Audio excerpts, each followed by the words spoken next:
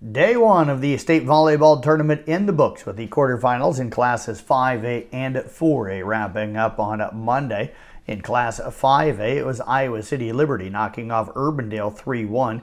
Ankeny Centennial edges at Dowling Catholic 3-2. Valley knocks off two-seeded Ankeny 3-0, and it was Pleasant Valley over Waukee Northwest by a final of 3-1. In the Class 4A quarterfinal, Cedar Rapids Xavier breezes by Heelan 3-0. Western Dubuque rallies to beat Indianola 3-2. It was North Scott over Bondurant Farrar 3-0. And Clear Creek Amana also rallied to beat Marion by a final of 3-2. They trailed that one 2-1.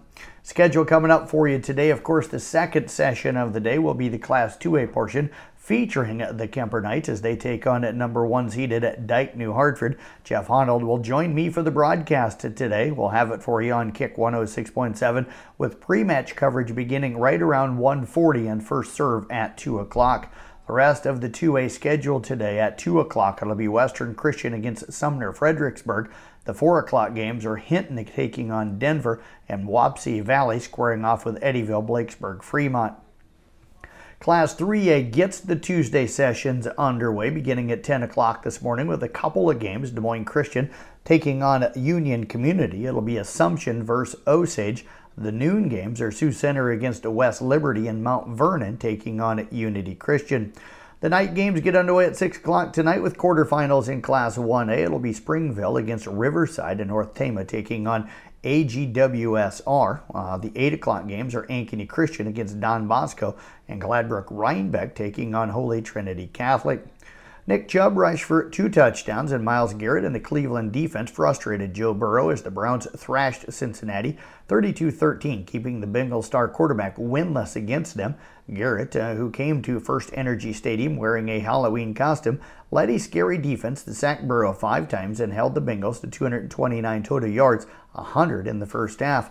Burrow has already been to the Super Bowl in just 3 seasons. However, the Ohio native has yet to beat Cleveland, dropping to 0-4 in 4 career starts against Cincinnati's AFC North rival. Game 3 of the World Series between Philadelphia Phillies and Houston Astros was postponed because of rain, with the matchup tied, of course, at 1 game apiece. They'll have the makeup game today, so the Fall Classic, the entire schedule of it has been pushed back 1 day. Starting extra innings with a runner on second base, the rule adopted by Major League Baseball as a way to shorten games during the pandemic, might be sticking around. Baseball Commissioner Rod Manfred says both fans and players like it, the clubs like it. It seems like it has legs to me. Home teams went 113 and 103 in extra inning games this year and are 262 and 263 in extra innings since the runner on second rule started in 2020. That's according to the Elias Sports Bureau. Home teams are 312 and 294 in extra inning games from 2017 to 2019, according to Elias. Baseball has not used the rule during the postseason.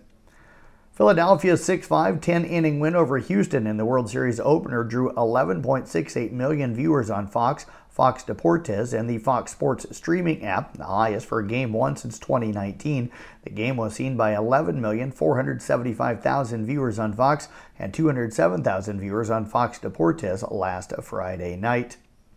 Auburn has fired coach Brian Harsin after less than 2 full seasons, ending a rocky tenure in which the Tigers struggled to compete in the Southeastern Conference. Harsin went 9-12 overall and 3-5 this year. Auburn has lost 4 straight games while struggling against Power 5 opponents, including a 41-27 loss to Arkansas on October 29th. Auburn will owe Harsin 70% of his remaining contract, which adds up to more than $15 million. Half of that must be paid within 30 days. Harsin was hired away from Boise State in December 2020, and Auburn gave him a 6-year, $31.5 million deal. He never came close to replicating his past seasons. A person with knowledge of the deal says the Chicago Bears have agreed to trade linebacker Roquan Smith to the Baltimore Ravens. Smith is the NFL leader in tackles so far this season. He joins a Baltimore team that has won 2 in a row and sits atop the AFC North. The Ravens have had their issues defensively this season, but they've improved in that area and now add a second-team All-Pro to their linebacking group. Couple of finals from the NBA last night. It was Philadelphia over Washington, 118-111. Sacramento down Charlotte, 115-108. Toronto beat Atlanta, 139-109. Brooklyn downed Indiana 116-109, and Milwaukee edges Detroit 110-108. Don't forget to tune in to KCIM Sports Rewind this morning between 9:30 and 10 o'clock. We'll announce the All Rewind Volleyball and All Rewind Football teams, along with our Defensive Player of the Year and Offensive Player of the Year for football, Player of the Year for volleyball, and our Coach of the Year for football and Coach of the Year for volleyball. Again, that's 9:30 to 10 o'clock on 1380 AM, 95.1 FM at KCIM. And that is a look at sports. I'm Jeff Blankman reporting.